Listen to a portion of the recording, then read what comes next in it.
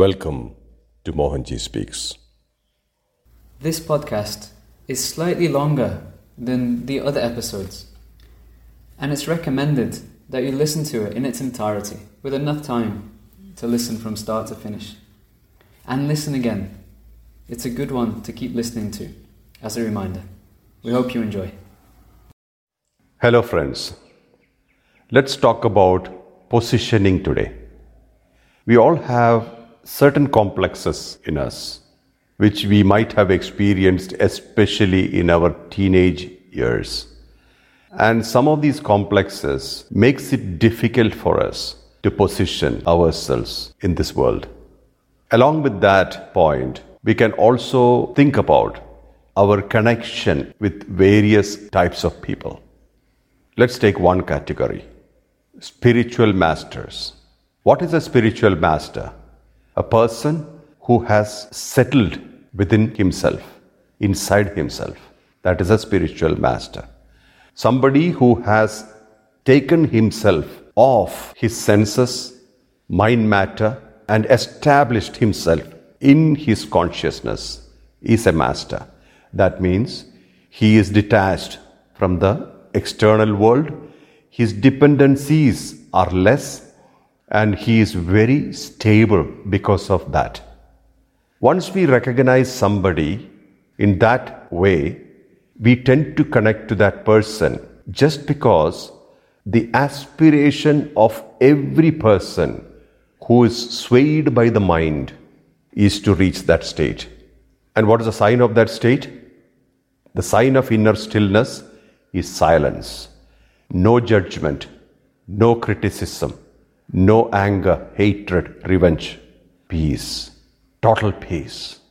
That's a state that you arrive at when you are deeply connected to the consciousness of a spiritual master. How do people connect to a spiritual master? Usually, as per what they are. You cannot connect to the world as per the world is, because we have our orientations, we have our inclinations, we have our disposition. Having all this, orientations, inclinations, dispositions, we will connect to the world only as per what we are. Each person connects to another and connects to the world as per what they are. They cannot connect in any other way. People who are of emotional by nature connects to the master with devotion. Bhakti yogis, the devotional kind. People who are of intellectual by nature may connect to the master's philosophy, what he says, the intellectual stuff. Jnana yogis, the intellectual kind. People who are of ego-oriented nature connect to the master's personality, because ego is the skeleton of a personality. Ego gives structure to the personality. So he is more connected to the master's personality. Then there are people who love to serve. They are kind by nature. They want to give to the world, share with the world. The karma yogis. They connect to the master's philanthropic aspect. Then there are very rare species, the Raja yogis, who connect to the consciousness of the master, the stillness aspect. So as per the orientation, people connect to the master accordingly. A bhakti yogi, a person who is inclined devotionally, will find it absurd why the other categories are not worshipping the master. While a person who is oriented to knowledge will find it absurd that these devotional people are worshipping the master, a perishable body. What is there to worship? Each category will find the other absurd. This is a very important point to understand. Nothing is absurd to the person who's oriented in that format, that pattern. We must remember that. Hence, we must not judge, because a devotional person, an emotional person, cannot understand the knowledge path at all, because that's not his orientation.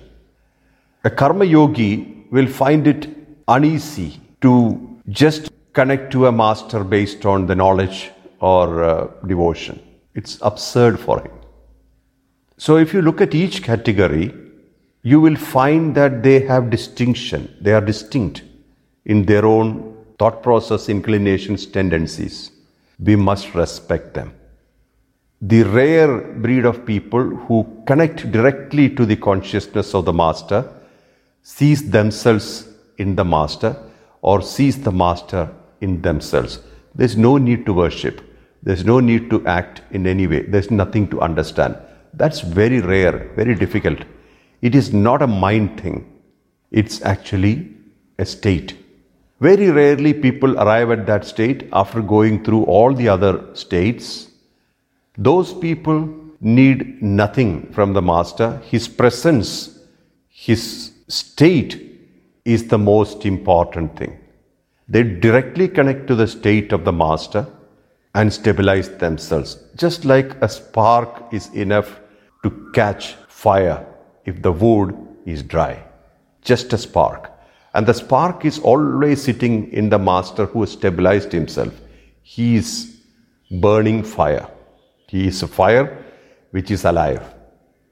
If you really understand all these aspects, we will never judge, we will never criticize, we will never try to discriminate based on the orientations which we cannot understand. People connect to people based on what they are. Some people look at the master as freedom, total freedom, because he is independent from the world outside. He is detached from the world outside. Some people feel the master as love because he gives love without expectations, free love, unconditional love, which is very rare in the world. We all experience unconditional love from our mothers. Mothers always gives unconditional love to their children. But apart from that, the world is full of conditional love. But Master, who has found himself, is established in unconditional love. Some people may look at the Master as a great romantic. When you become everything, eternal romance sprouts within you. You are a romantic.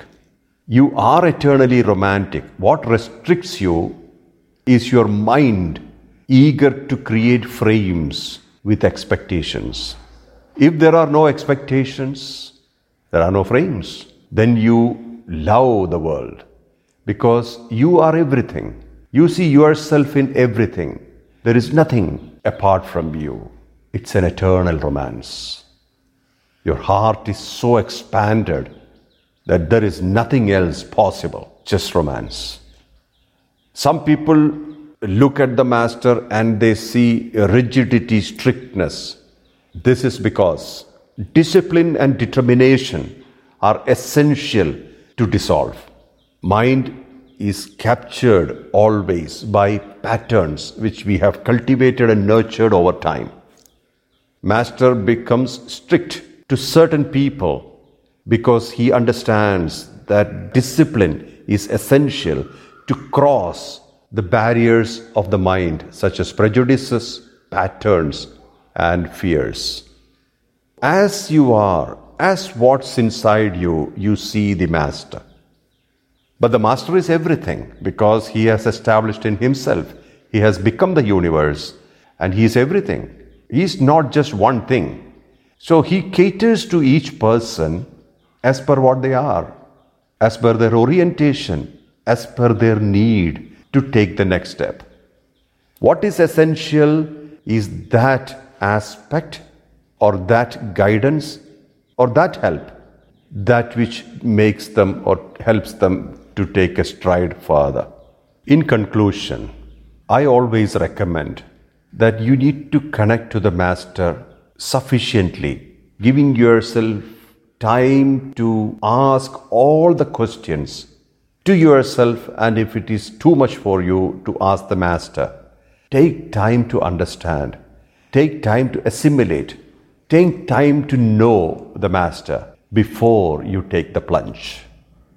But once you take the plunge, stay put. Ask yourself, what is your orientation? How do you know? It's very simple. What suits you? What's effortless for you? That's your orientation. What's not suiting you, you should not do. For example, a person who is attracted to the philosophy, the knowledge of the master, and is not attracted to the devotional side of the master or devotional aspect towards the master, should refrain from doing the devotional side. Because somebody else who is of devotional by nature, bhakti yogi by nature, is doing it, you don't have to do it. You connect to the master as you are, which is more stable and more real. Every connection should be realistic. Otherwise, it has no longevity. It will not survive time. Your connection should be with full awareness of what you are, not what the master is. You can only connect to another being as you are. Understanding your orientation is extremely essential for fruitful connections, for maintaining good connections. And don't look any further. You realize what is your orientation, what is your constitution, and if you connect accordingly, you will have stable and real and peaceful connection.